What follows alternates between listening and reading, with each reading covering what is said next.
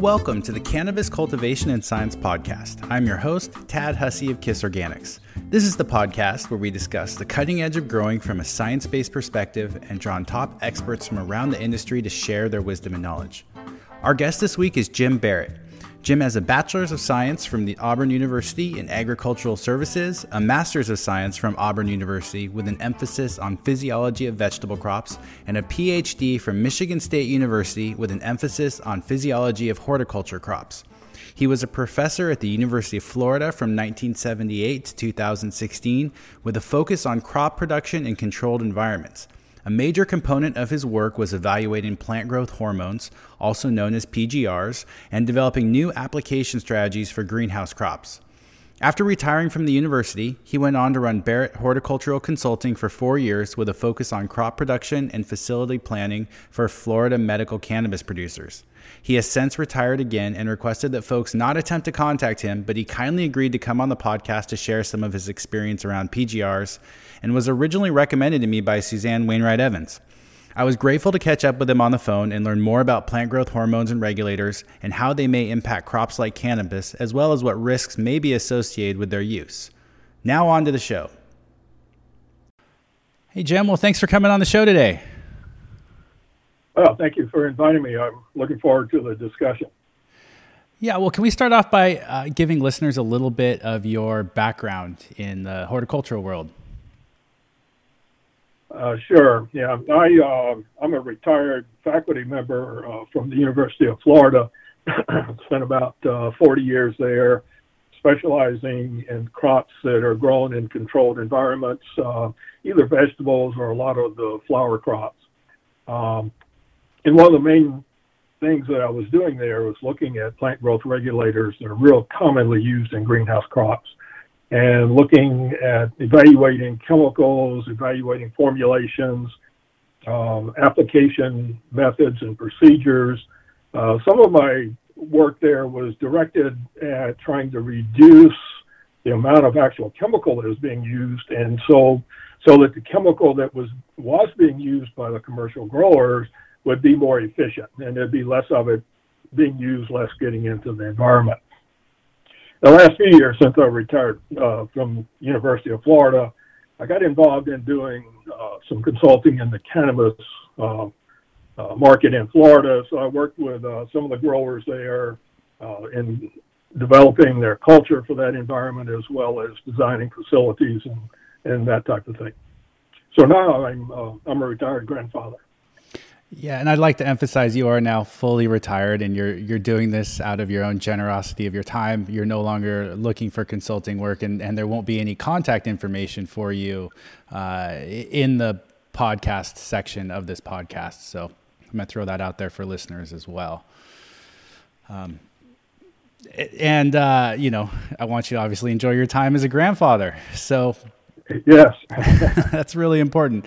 Let's dive in talking about you'd wanted to start talking a little bit about some of the definitions and labeling around, plant growth hormones and plant growth regulators. And it sounds like we're going to use those terms sort of synonymously in this podcast. So, why don't we start there? Yeah. Yes. The term plant growth regulator, plant growth regulators is a pretty broad term, and one of the things that's often associated with plant growth regulators is whether or not they are a pesticide. And so the term pesticide for the federal government, the EPA, pesticide is a legal issue. It's a legal term. And so the plant growth regulators, from EPA standpoint, they are classified as pesticides.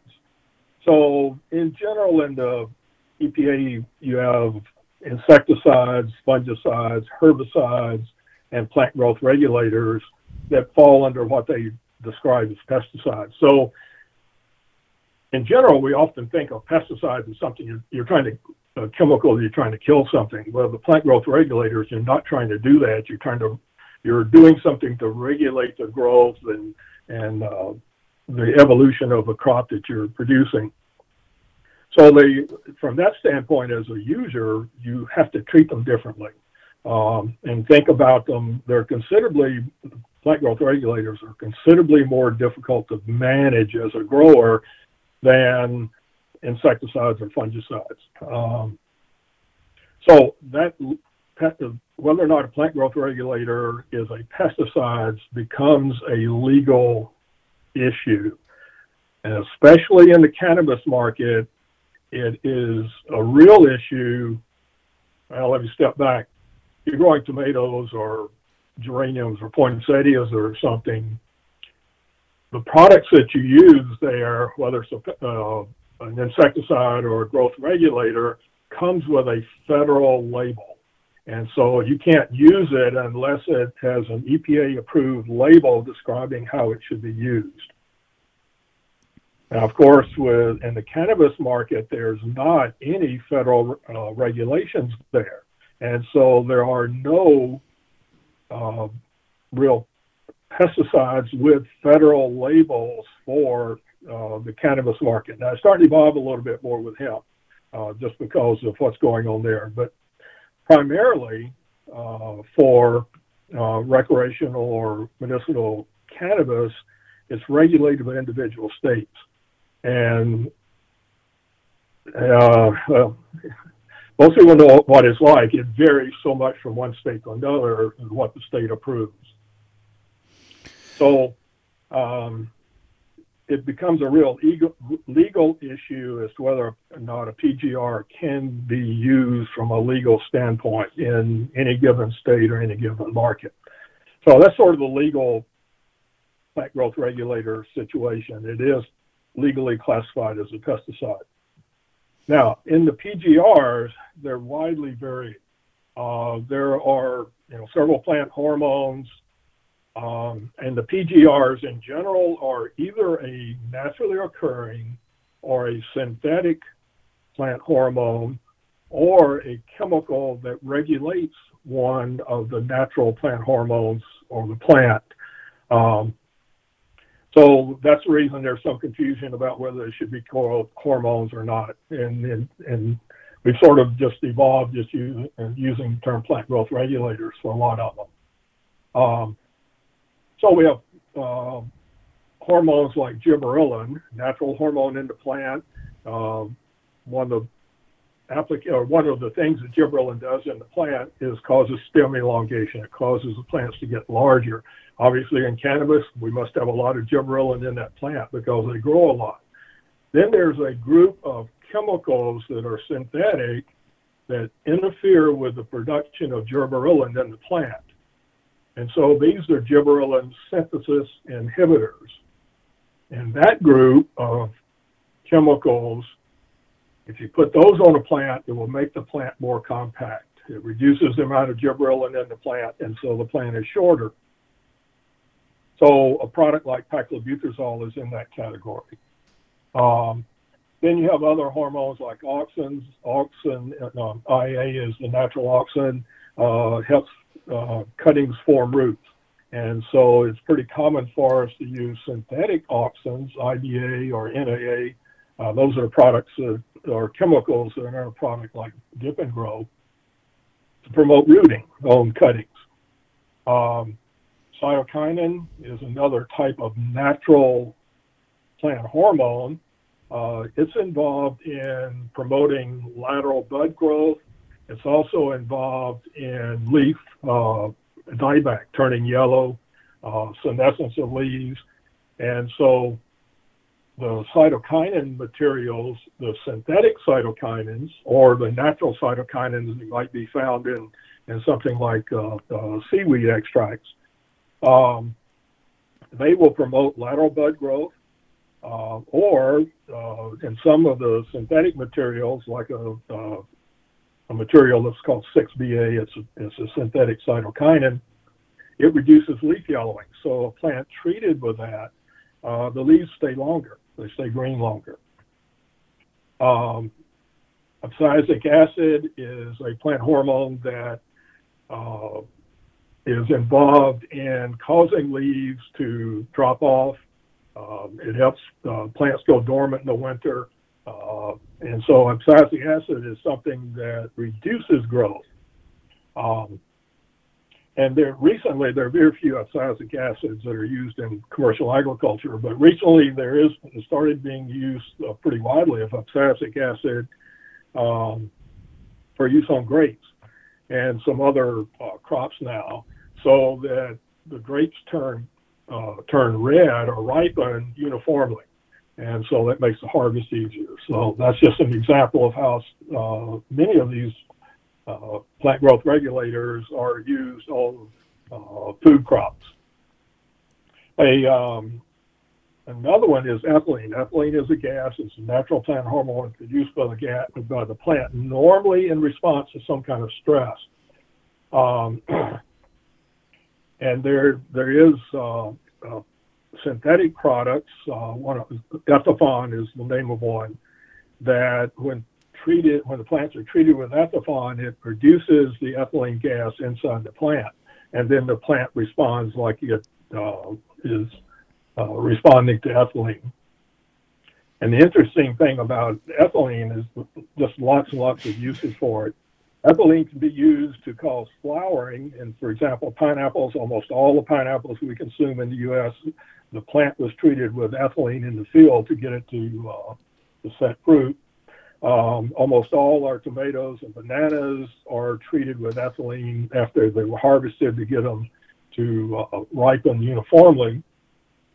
Then there's another set of synthetic materials that block the action of ethylene, either the formation or the action of ethylene in the plant. And some of these are used in the cannabis industry, probably not legally, but we can talk about this a little bit more later, I think. But ethylene becomes an important chemical to talk about very often. Then there's some others. Jasminic acid is one that's being researched quite a bit, in the folks that are looking at plant hormones across the board in all types of crops. So the term plant growth regulator covers a wide base of chemistry or actual chemicals, and also a wide base of what we're trying to do in the plant. So it's pretty varied. So took a little time answering that question, but it's a pretty complex issue. Oh, no, that was great. I mean, I'm sure there's college courses just on this topic. I realize it's quite broad. And there's a lot, and we're obviously not going to be able to get into all of it today. But I would like to touch on some of the highlights from, our conversations off air here. And one of the things I'd like to start with, because when I think of plant growth regulators, in cannabis, I immediately go to paclobutrazol. It's the one that everyone knows. It's the one that was most commonly used. People say, you can tell if a plant has been treated with paclobutrazol. Can you talk a little bit about it just as a general perspective? And then let's talk about how, in terms of how it affects a plant, just strictly from, morphology aspect. And then let's talk a little bit about what's going on possibly inside the plant. Sure. Yeah. Paclobutrazol. This is a product that I've started working with in about 1980. So I have a long history with paclobutrazol.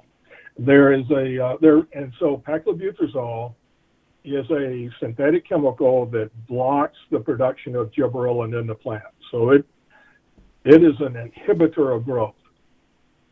And in general, paclobutrazol, there are several others in this category. Uniconazole is the molecular structure is very, very similar to paclobutrazol, but uniconazole is more active. There are others. Dimenazide is in the same group of chemicals that block GA synthesis. Chlormequat chloride, or some people know it as cyclocel. Cyclocel is chlormequat is one of the more widely used chemicals in agriculture. It's used many, many parts of the world on wheat and grain crops to prevent them from lodging, to keep them standing up stronger in the fields. They're also being used on turf grasses and golf courses and stuff quite a bit.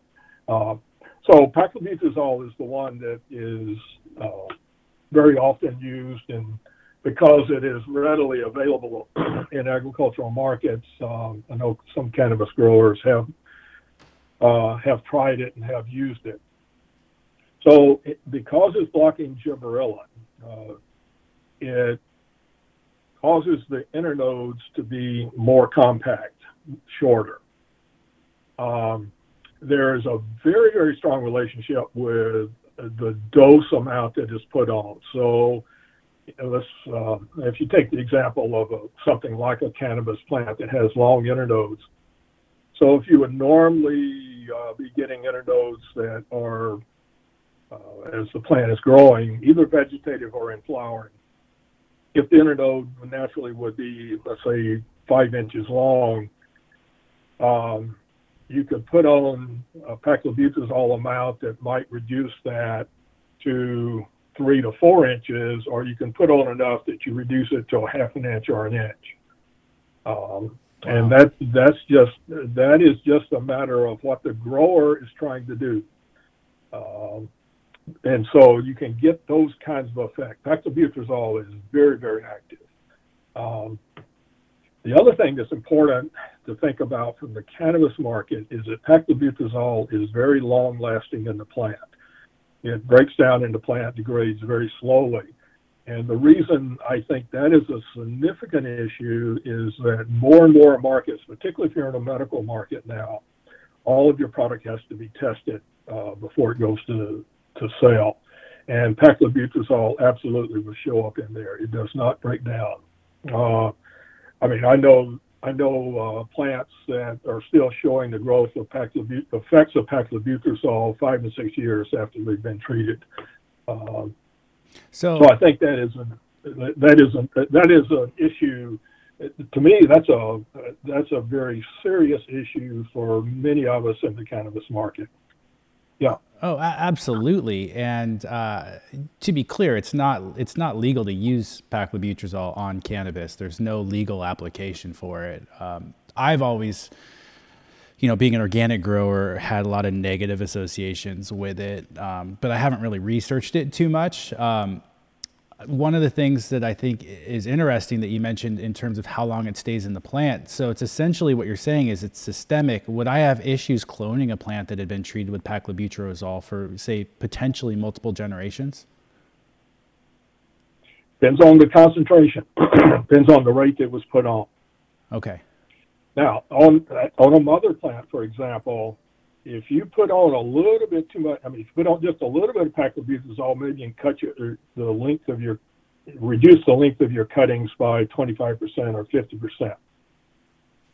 Or you can just stack those nodes right on top of each other and you won't have enough stem there to take a cutting on. And so if you put on too much on a mother plant, you throw the plant away.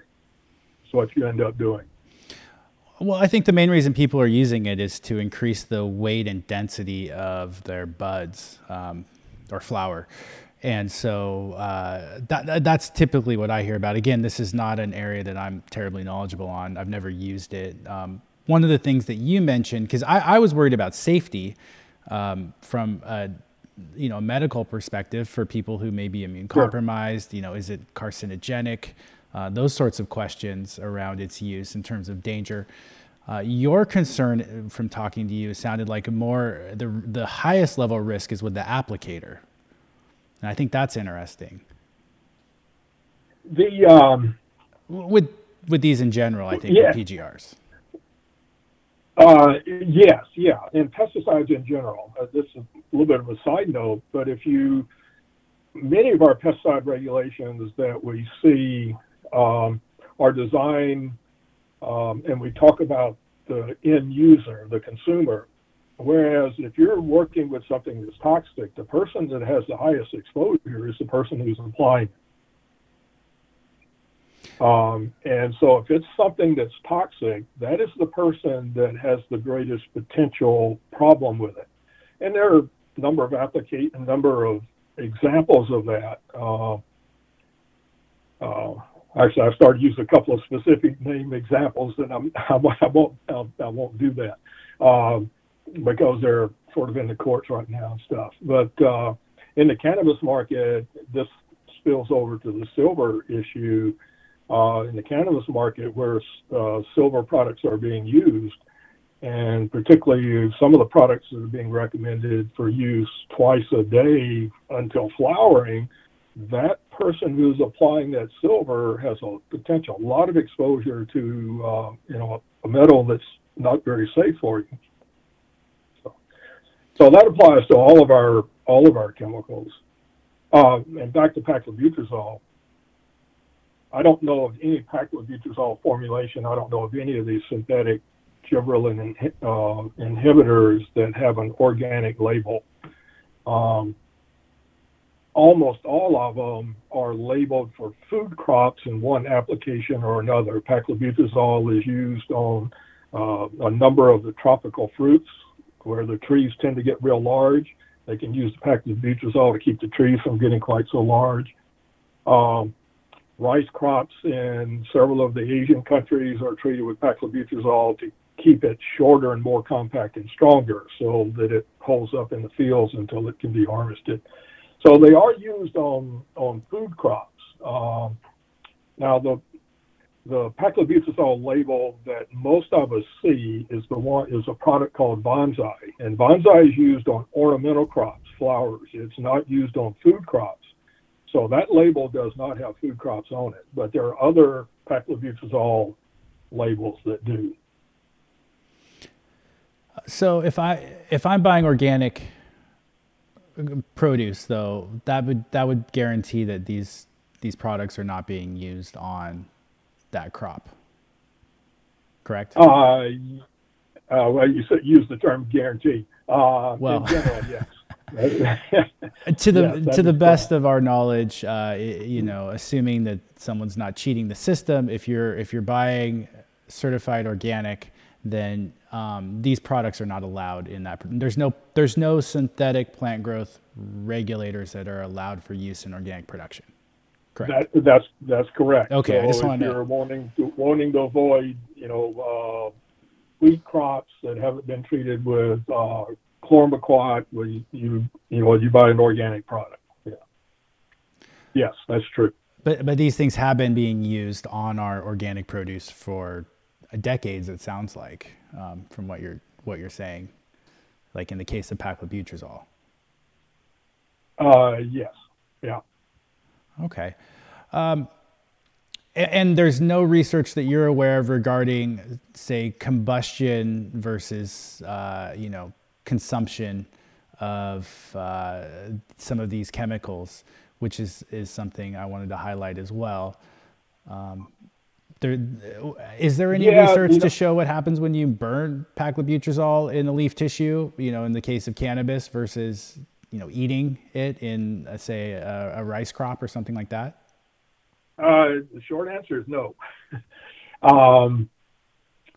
In general, there wouldn't, for a company who's selling the product, who has to pay for all this testing, there would not be a need for them to do that kind of testing unless they're selling it right now into tobacco, for example.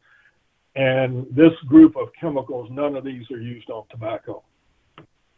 And so, no, I don't know of any testing to see what the response would be on any of these products that are burned. Okay. Well, let's move on to a couple other plant growth regulators besides gibberellin inhibitors. Let's talk a little bit about triacontanol, because you and I were talking about alfalfa, because we were talking about maybe organic sources, and you shared some stuff that I wasn't aware of regarding triacontanol. Yeah, triacontanol is I was at Michigan State in it was about 76 or something like that, working on my PhD. And one of the faculty members I was working with made the discovery of triacontanol.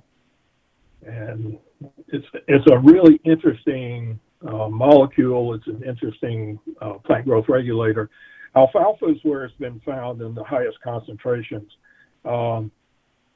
I don't know of any commercial tricotinol products.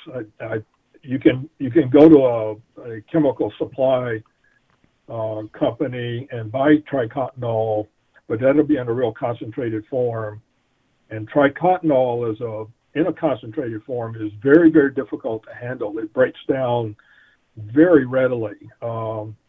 Even if you, for example, handle a spoon and get a little bit of acid off of your fingers and then use that spoon to handle the tricotinol, it'll break the tricotinol down and so loses activity. But where tricotinol has shown to really have its best effect is using alfalfa as a mulch around plants.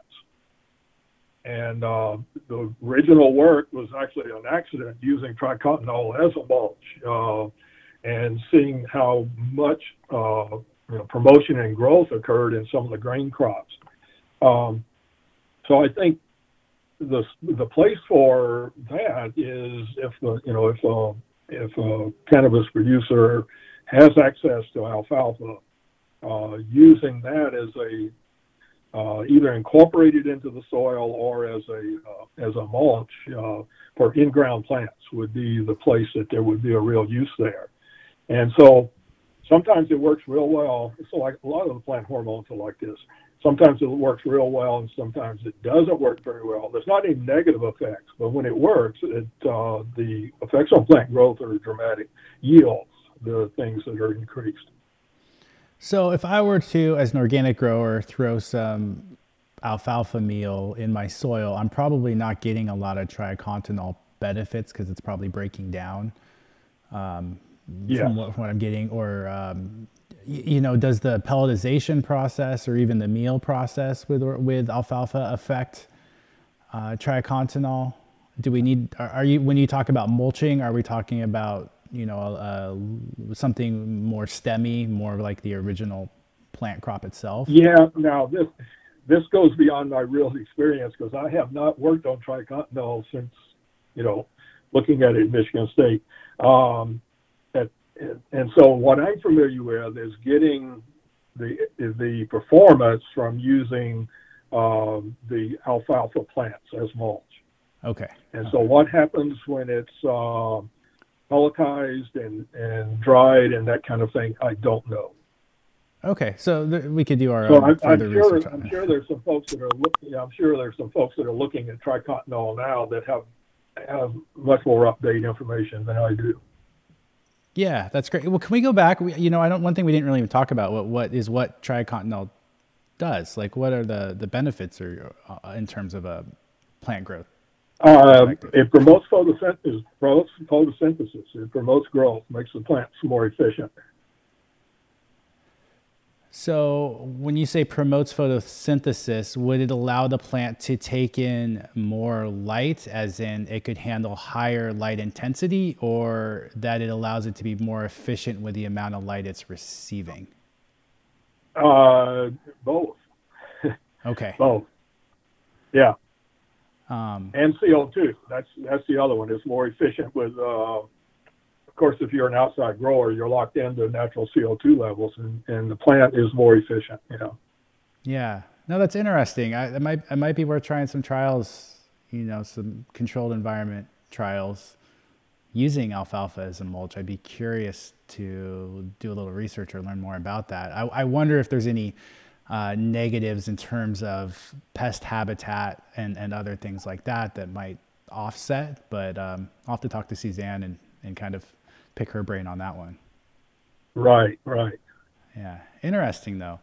Can we, you touched on ethylene.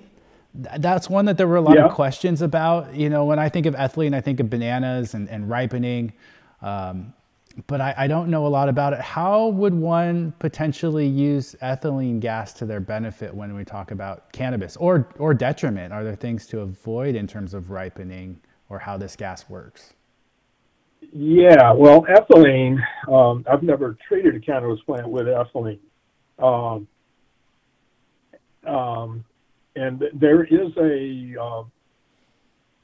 product called Ethifon that can be used and is used on a number of crops to spray the ethaphon, and then inside the plant it's converted to ethylene. So it would not be difficult to basically apply ethylene to a cannabis plant. The responses that I would anticipate getting would be enhanced leaf yellowing, senescence to leaves. If you put it on a little bit too early, you can knock off flowers. And so timing on ethylene and its application in plants is a real issue. Now, one of the things that ethylene would do is ethylene would tend to make a plant more likely be female. So I think this is a little bit of a stretch, but where you're having a problem with hermaphrodites, ethylene potentially would prevent that problem. Okay. But I anticipate that you see too many negative effects with ethylene itself. The place for ethylene in cannabis is the products that are preventing the plant from producing ethylene. Ethylene is involved in sex expression.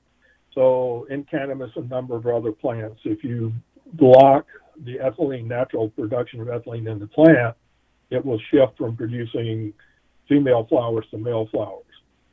And so that's where there are a number of cannabis folks, and particularly the feminized hemp seed that's become so popular in the market, that tends to be produced using a product that blocks the natural ethylene production in the plant. Okay. So, I don't guess we need to get into how you produce feminized seed, but you need to take a female plant and get male flowers and thus pollen produced on that plant, and you do that by blocking the ethylene production in the plant. Okay. So when I think of ethylene, I think of post-production. Like, I assume that after we harvest the bud and it's in a jar, ethylene is probably building up in that jar. So when we burp the jar, we're going to lower the ethylene levels in a jar, and then when we put the lid back on, that process would restart. And that's something we're kind of naturally regulating in the curing process. Is that way off base? Well, I anticipate at that point that once you dry that material, you're not going to get any more ethylene really produced by it. So as it's drying, though, is what I'm wondering. I mean, maybe not once it's cured, but as it's going through that sort of curing process, like moving towards homeostasis in terms of the leaf tissue, is there still ethylene being produced, or at that point is it done? The ethylene production is going to be decreasing, just like all of the other. When that tissue is first cut, there's a big blast of ethylene that's produced. That's a natural thing that the plant does. When it's wounded, it produces a lot of ethylene. But then as it's drying out, the amount of ethylene that is produced will be dramatically reduced. So that takes me in a different direction. Like when we go in and say prune our flowering room and remove a bunch of material, and we're making a lot of plant wounds, would that be a good time then to potentially do an air exchange to remove any ethylene, or is that probably insignificant in terms of the amount of ethylene that's actually being produced in a room? Yeah, that step I think the ethylene is very important, but most of that is sort of internal ethylene. It's in the tissues and moving around. Oh, okay. And I think I anticipate that, particularly as we get closer to flowering and harvest, that a lot of what we're doing is stimulating stress in that plant so that it will produce more oils, more terpenes, and ethylene is involved in that. So I think our wounding of the plant at that point is making the plant respond like it's being attacked by insects. Mm-hmm. And so ethylene is a natural factor there. the jasmonic acid is a natural part of that process. And so we're actually benefiting from that ethylene production when we wound the plants at that stage. Okay. Yeah. I mean, plant stress, I think, is a fascinating topic when we talk about cannabis. So essentially, it's pretty complex. Yeah. Yeah. Yeah. Now, I've always been under the impression with cannabis that, with all the facilities that I've visited, that we have no issues creating plant stress. So I'm always on the side of reducing plant stress because it seems like every facility has something. There's no perfect grow out there, at least as far as I've seen. But I do wonder about targeted plant stress. Like I've heard of tomato farmers flooding their fields with salinity. I've heard of other food crops, targeted plant stress to increase fruit production or, flavonoids, sure, terpene expression. Have you seen any research in that in regards to cannabis or any direction in relation to our conversation that you think might be interesting? Well, the research that has been done clearly shows that the stress that's tend to apply to cannabis and the way it's grown is stimulating terpenes. But I think that's as far as we really go in our information about how to control it. We're doing it, but we're not controlling it very well. Mm-hmm. So our high salt stress, if we're drought stressing, definitely the leaf removal, even the air that we're blowing over the plants causes ethylene formation. And so we're doing a lot to stress the plants, but we're not doing very much in a controlled setting. So I think as the industry and the information evolves, we're going to be finding out which are the best stressors, mm-hmm, and when to apply them. And right now, I haven't seen any research that really tells us that. I think there are a lot of individuals that they feel like what knows works best in their facility, but we don't understand, the why behind it. Yeah, I mean, I've even seen guys throw ice cubes all over their soil to, prior to harvest to freeze the plant, and shock it that way. You right, name it, right. I've seen it. I feel like in forums and stuff. But you're right. We don't know, and it's very uncontrolled. And I think it's interesting. And the other thing to bring up is we have a massive genetic diversity in cannabis when we talk about the selection of cultivars that we're dealing with, where you don't have that in other food crops for the most part. And that's going to affect things too, I would think, and we have to account for that as well. With all the plant hormones, the plant diversity is a big issue. What works best, or the dose, or the timing of the dose in one strain. If I'm working with tomatoes or geraniums or poinsettias or whatever, the cannabis folks call them strains. In agriculture, we call them varieties or cultivars. But from one to another, the dose and the timing is different. The optimum dose and timing is different. And cannabis is one of the most diverse, mm-hmm, plants from a crop standpoint that you can find. And so there's a huge variation that we don't understand yet. Yeah, I think that's an important thing to remind people of. Because what may be perfect for one, strain or cultivar may have an entirely different effect. Because when I think of, when you talk specifically about gibberellin, I can think of some plants that are already quite compact relative to others that are, huge internodal spacing. And there are big, and research on other crops that tell me that there's big differences in the level of GA that's produced by those different strains. Yeah, that's really interesting. Yeah. Well, let's move on to another one here. We talked about ethylene. Jasmonic acid or jasmonate is another one that I've seen in relation to roses. Tad, before we get off of that, and I'm not following time, but under the ethylene, we did not really directly talk about silver thiosulfate. Oh, sure. Yeah. Yeah. So for blocking ethylene, silver thiosulfate is a chemical that a lot of folks that are producing cannabis seed are using to produce that male plant from a female clone. Silver thiosulfate is a chemical that's been around for a long time, and its effect on ethylene is really pretty well known. You can buy it on Amazon with a product with a marijuana leaf on it and that kind of thing, but there's no labeling. It's technically it is a pesticide, and there's no federal or state labeling that I know of for silver thiosulfate.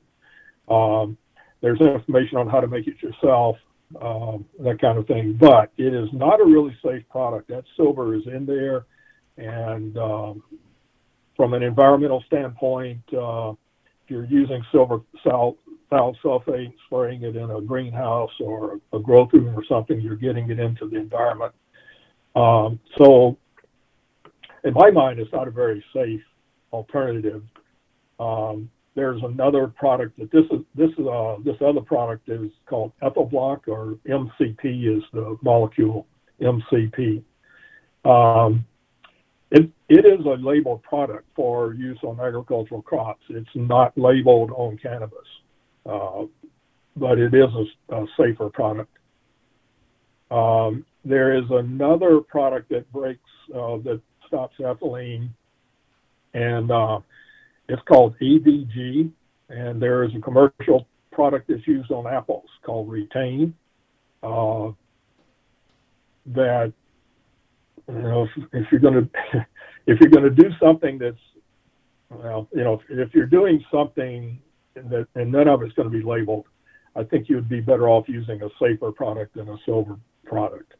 I know that there are some people that are talking about using a colloidal silver for the same effect. And to me, that's the least efficient. It requires much more silver to do it and is more dangerous. So anyway, that's my 2 cents worth there. Yeah, that's not an area I'm very knowledgeable about. As an organic person, I think, silver, it's a metal. That sounds like a good option, but organic doesn't necessarily equate safe.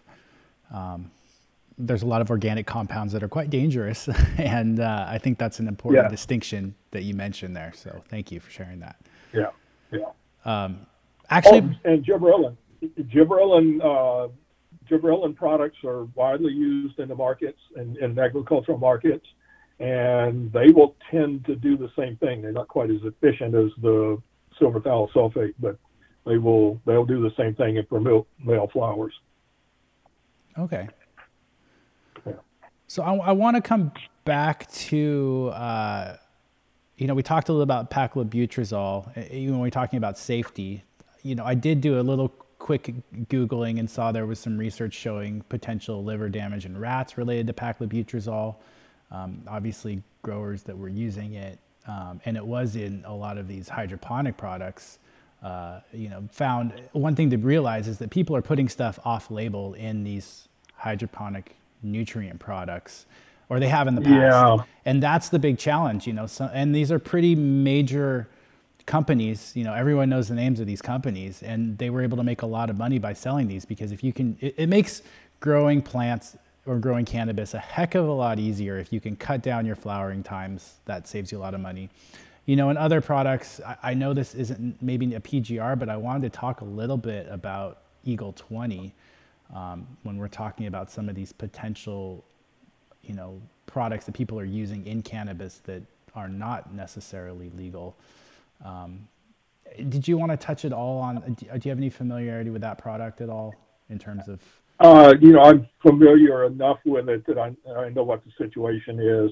And this is a problem in the marijuana cannabis market. And it gets back to not knowing what's in some of these things that are purchased and used. And it's easy to do the marketing.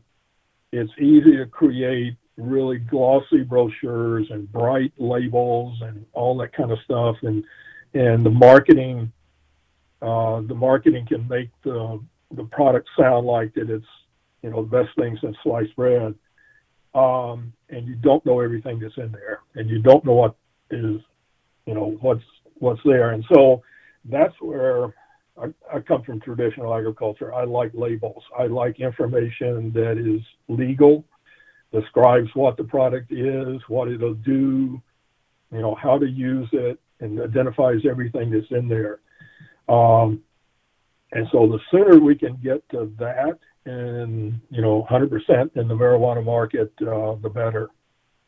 There's still just lots of material that you can buy from Amazon or down at, the big box store or wherever, online sources that, I describe it sometimes as the marketing is better than the product itself. And that's unfortunate. So I would really encourage, everyone that's growing cannabis to really pay attention to the products that they're using and making sure that they're getting better. That's the important thing to me, is that we're always moving in a better direction. I guess I want to touch on that really quickly, Jim, because, as a grower, to be able to use PGRs and myclobutanol, which we're talking about when we say something like Eagle 20, it makes it really easy to grow. The plant's finishing sooner, it's denser. Applying a systemic pesticide allows us to not have to worry about things like mites or things like powdery mildew. Sure. It makes it really easy for the grower to grow a healthy looking plant. But when we talk about the risk associated with it, I want to highlight that, one, it's risky to the grower, because they're exposing themselves to higher levels of these toxins. They're probably not doing it in a manner that's safe. This is all off label and not researched, and they haven't been trained. They don't have a pesticide license to apply these things. So there's a risk to them, but then the risk to the consumer, like with myclobutanol, I've read that, it is used on a lot of our food crops, and that's something that I think growers use in defense of its use in cannabis. However, there is no research. It's not allowed on tobacco. There is no research in terms of exposure versus inhalation, or via inhalation or absorption through the skin, as well as, when we burn it, supposedly what I've read from people smarter than me is that it releases a highly toxic gas or form of cyanide. And so I worry that growers look at these PGRs or some of these pesticides that are systemic and say, oh, well, they're used on apples or they're used on mangoes or rice. They're safe. Mm-hmm. And that's why when you say this thing about labels, I think that's so important. I don't think we can highlight that enough, because these labels there's hundreds of thousands of dollars, if not millions of dollars, behind the creation and testing of what they're allowed to put on this label. Yeah, and sometimes the government regulations are good for us. For any pesticide product to get a label for cannabis, a federal label for cannabis, it has to be tested, residues have to be established, all of that kind of thing. And so it would be a much, much safer situation for us. Even if you're just talking about organic. See, that's one of the current problems with the organic certification. It's a federal certification, and you can't get that. You can call it organic or natural or something, but it's not tested to be that. And if you really get an organic, if you go to a grocery store and you buy an organic tomato, it has a little label on there that's, it says that it's been certified as being organic. Well, an independent agency has to come in and evaluate what that farmer or producer is doing to make sure that they're following all the rules. And so if you're just selling any kind of product and saying that it's natural and it's safe, or just using the term organic without using the official label, there's no one that's actually inspecting that and certifying it. So that's where I think as we move in that direction of more federal regulation, in this space, would be a lot better off. Absolutely. It really comes down to knowing your grower, and there are certifications out there. Like, I don't know if you've heard of Certified Kind with Andrew Black, where he is following the same standards that the NOP uses, and actually doing testing. So that's great. The problem is there's just not enough. I guess not enough public awareness around it, to where that certification has as much value as I think it should. That certified organic sticker, when we go into the grocery store, carries a lot of weight. At least for someone like me, I'm putting a lot of trust behind it compared to, I'm paying 50 cents, $1 or more for my produce for it, and I realize that I'm paying for that certification. I'm paying for that company to do that work and know that my product is, what I'm eating is grown in a way that fits with my, my ethics or my morality. So yeah, you're absolutely right that is a challenge in cannabis right now. Yeah. So Tad, one of the things that we might want to discuss just a little bit, I think you mentioned that you had some questions about the temperature and affecting growth and what we refer to as the difference in day and night temperature. Yes. You want to take a moment to do that? Absolutely. So the three things I want to cover with you before signing off, I know we're running a little long here, okay. Was that topic, how adjusting temperatures may work similar to, some of these PGRs and how that might be useful for people. I wanted to talk about jasmonic acid, and then I wanted to talk about stability, because people are making a lot of ferments or applying organic products like kelp meal, for example, and thinking that they're getting these various PGRs or alfalfa, and I want to talk about how stable these things actually are, to know if they're potentially even in the final product, to say, yeah, we are getting some of these natural PGRs, or no, they're probably, disappearing before they ever really have an effect on the plant. So those are the three things. Yeah. Where would you like to start? Okay. All right. First, diff.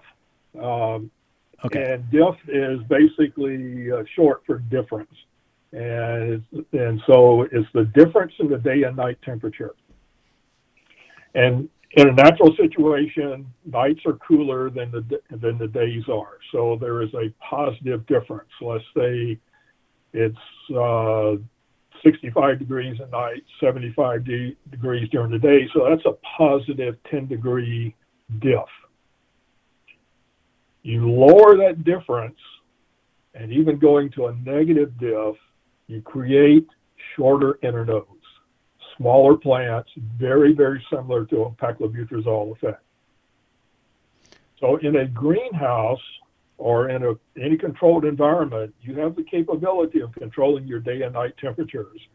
And so instead of getting a 10-degree difference, you lower it to, say, 2 degrees or 0, you'll see a much more compact plant. You can take it one step further. I'm sorry? Oh, I wasn't aware of that. That's really interesting. So the smaller the diff, so then smaller the internode. Yeah, and you can take it one step further, is that if you make your nighttime temperature warmer than your daytime temperature. So let's say your nighttime temperature is 70 degrees and your day temperature is 68 degrees, you'll have an even more compact plant. I mean, there's some challenges around that with lighting and there's definitely some challenges. Now, particularly in a greenhouse kind of setting where you're doing natural ventilation, there is an important period that is about 1 hour before sunrise and 2 to 3 hours after sunrise. And that's when, in a 24-hour period, the plant is most responsive to this differences in temperature. So there's a technique that's sometimes called the morning dip. So that if you're going through the night and your temperature is 70 degrees during the night, about an hour before sunrise, lower the temperature to something like 65, and then keep it low for about 3 hours after sunrise, and then let it go up to a natural day temperature. That will give you the most compact plant you can get. Wow. Now, there's quite a bit of information on this. We can't go into all of it, but I sort of threw the big picture at you real quick there. You can just do an internet search for plant response to diff or difference in day and night temperature. and you'll find quite a bit of information. This is pretty widely used in flower crops that are used in greenhouses. Cool. And that's a good technique. Now, I have not done it on cannabis, and I don't know anyone who is. I'm guessing there's some folks out there. I know some consultants that are very familiar with this. So I'm guessing that there are some folks that are playing with it, but it definitely works, and cannabis looks like it would be a perfect crop to try this on. Now, at the same time, everyone's dealing with humidity issues. So it works best if you're in a situation where you can manage humidity at the same time, sure. at least on cannabis. Yeah. That's really interesting. I hope to hear from people that do more research on this and experiment. I think that's definitely works. Definitely works. Great. And one of the nice things about it compared to using paclobutrazol is when you put paclobutrazol in the plant, when you put it in the system, it's there. This DIF concept, you can manipulate it and give it 2 or 3 days one way and 2 or 3 days another way. So if you want the plants a little taller, you can make it a little more positive. If you want them compact, and they'll respond within 2 or 3 days. Very cool. So you can turn it on and off. Yeah. Great. Well, anything more on that, or do you want to jump into jasmonic acid? Jasmonic acid. This is one that's really interesting, and there's tons and tons of research being done by botanists who are studying stress and plant hormones. And I know in the cannabis industry there's quite a bit of interest in it. Jasmonic acid is involved in stress response of the plant to natural stresses like temperature and drought stress, but also response to insects. And so it is part of the process of the plant adjusting the way it's growing to account for the stress that it's under. And there's potential, I think I mentioned earlier, that I think that in what we're doing and the way we're stressing plants, we are causing the plant to be producing its own jasmonic acid as it would naturally do. In general, jasmonic acid reduces growth. That's in general. But it's also working in the plant, is working with the other hormones, the gibberellins and ethylene and IA, auxins, to adjust that. And as the stress level goes down, the growth may go back up and those kinds of things. There is a jasmonic acid product being sold on Amazon. I mean, you can go buy it. But there's no information about how to use it, doses, timing, those kinds of things. And I've seen evidence that jasmonic works on producing plants treated with jasmonic acid produce more terpenes. But then there's that whole issue of the huge number of terpenes and how much you apply and things like that, and how it affects the different strains. And so right now, I don't know that anyone can tell you this is what to do to use and be successful with jasmonic acid on cannabis. It looks like there is definitely some potential there, but like most of the hormone things, there's so many ways that the hormones interact with all the other conditions, how much fertilizer we're using, how much water. It may be that we're already stressing the plant so much that if you go out and start treating with jasmonic acid, you get more negative effect. So that's always a concern too. So while I think it is an interesting area to look at, it's not one that if someone feels like they're an early adopter, they might go, trial it a little bit, but I wouldn't go out there and bet the farm on it, kind of thing. Well, Jim, is there any legal uses of jasmonic acid on cannabis? And I don't know a lot about it. How safe is it? I've seen, jazz spray for roses, but how safe is it compared to say paclobutrazol or some of these other PGRs? Or is they all kind of fall into that same category of just untested and we don't really know the safety of them? Absolutely untested. Yeah, I don't know of any jasminic acid product that's being sold in agriculture that has gone through the sort of rigors of testing that EPA requires. Okay. But my feeling is that it's going to be relatively safe, but arsenic is a natural product too. Absolutely. So we need to know more. We absolutely need to know more, but it's definitely one that I think has some potential uses for us. It may be that the system that we're currently using isn't the best system. It might be better for us to do some more things to reduce stress early in the crop and then stress it at the end with a jasminic acid treatment, for example. That might be a better production system. I would anticipate as you go up in scale and start doing larger production areas and trying to do more exact timing, that getting away from our current stressors will make it more uniform. And then if we can apply a naturally occurring material near the end of the crop to, jump that terpene production, that's probably a better system. And we might find that it's better to just use salt stress, and 2 weeks before harvest, something like that, as being the best way to produce the crop.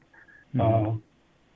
Or light stress. We just don't know right now. I think the biggest takeaway I've gotten from my conversation with you today is just an understanding of what these PGRs are and how they work inside of a plant would give a grower a better understanding in terms of potential manipulation of plant growth and plant stress. So I think just a better understanding of botany and some of these chemical reactions is useful for a grower. I think that's important. With my flower growers that I worked with for years and doing grower seminars on how to use the inhibitors like paclobutazol and that kind of thing, I told the audience over and over again, if the question they ask me is what dose to put on or what rate to use, my answer to that is don't use it. Because that is the last thing you decide after you look at all of the other inputs that you have, the differences in your temperatures, your light levels, the irrigation, the strain that you're growing, all of that. Then you decide how much to put on.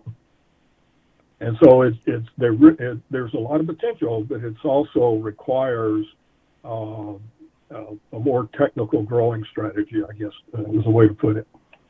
Yeah, and once again, none of these chemicals that we mentioned are legal to use on cannabis, and we're certainly not encouraging growers to go out there and use them. Right.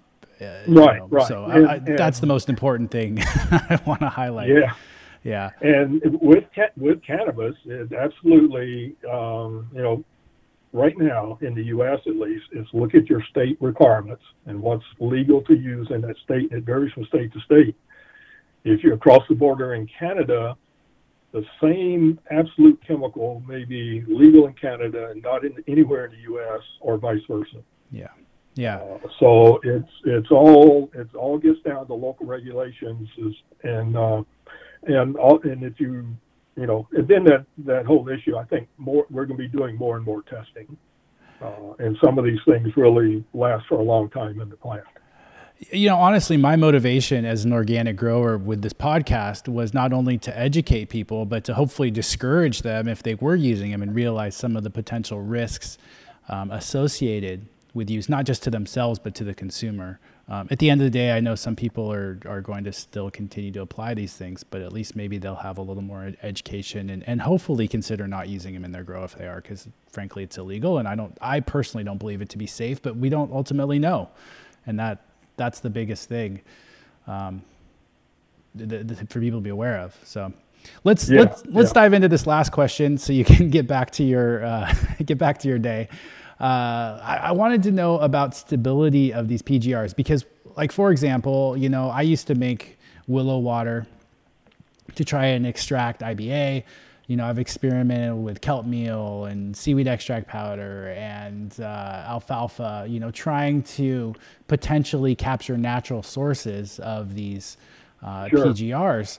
How stable are these? Like, I wasn't aware of triacontanol being so unstable to where I was getting other benefits from alfalfa, but probably not the triacontanol. So, like, what about some of these other ones? Yeah.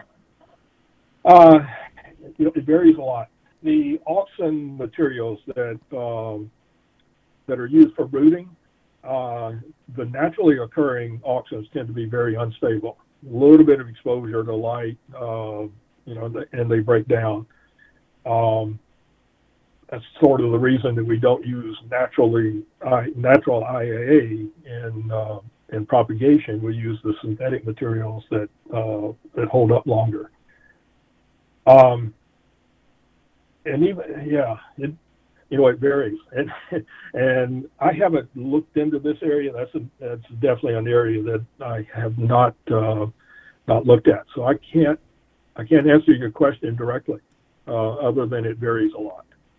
Well, I think you did. We make assumptions as growers that because we hear, for example, with alfalfa or with kelp that it contains auxins and gibberellins and cytokinins, that when we apply it, we're getting them. But essentially what you're saying is that potentially these PGRs are not as stable and they may not be making it. We may not be getting that effect. We may be getting other effects, but not necessarily the purported benefits of PGRs.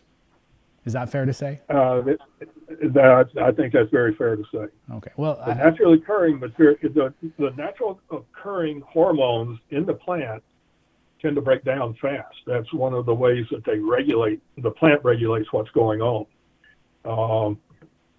And so when you get into a system where you're applying them natural products, you've got that same issue a little bit. What is the processing done? Things like the auxins that break down at high temperatures. The processing may break it down, and so it may not be very high levels in the final product. Well, thank you so much for your time today. I really appreciate it. I learned quite a bit of stuff about PGRs that I wasn't aware of, and I really thank you for sharing this. Sure, I'm glad to do it. Hopefully it's been helpful for everyone. Oh, absolutely. Yeah. Well, again, I'd like to mention, Jim, you are fully retired. You're not currently doing any consulting. So for folks that listen to this, please don't attempt to contact Jim. He's enjoying his retirement, and I'll let him talk to my granddaughter. There we go. Well, have a wonderful rest of your day, and thanks again. All right. Thanks, Dan. All right. Take care. Bye. All right. Bye.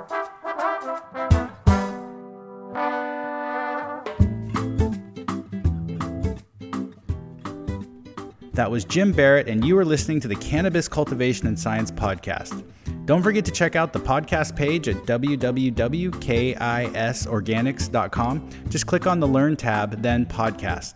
And if you haven't already, please take a moment to leave us a comment or review on whatever platform you listen on. I do take the time to read them all and appreciate the feedback. You can also follow us on Instagram at KISorganics to stay up to date on the latest podcast releases and information. Thanks for listening.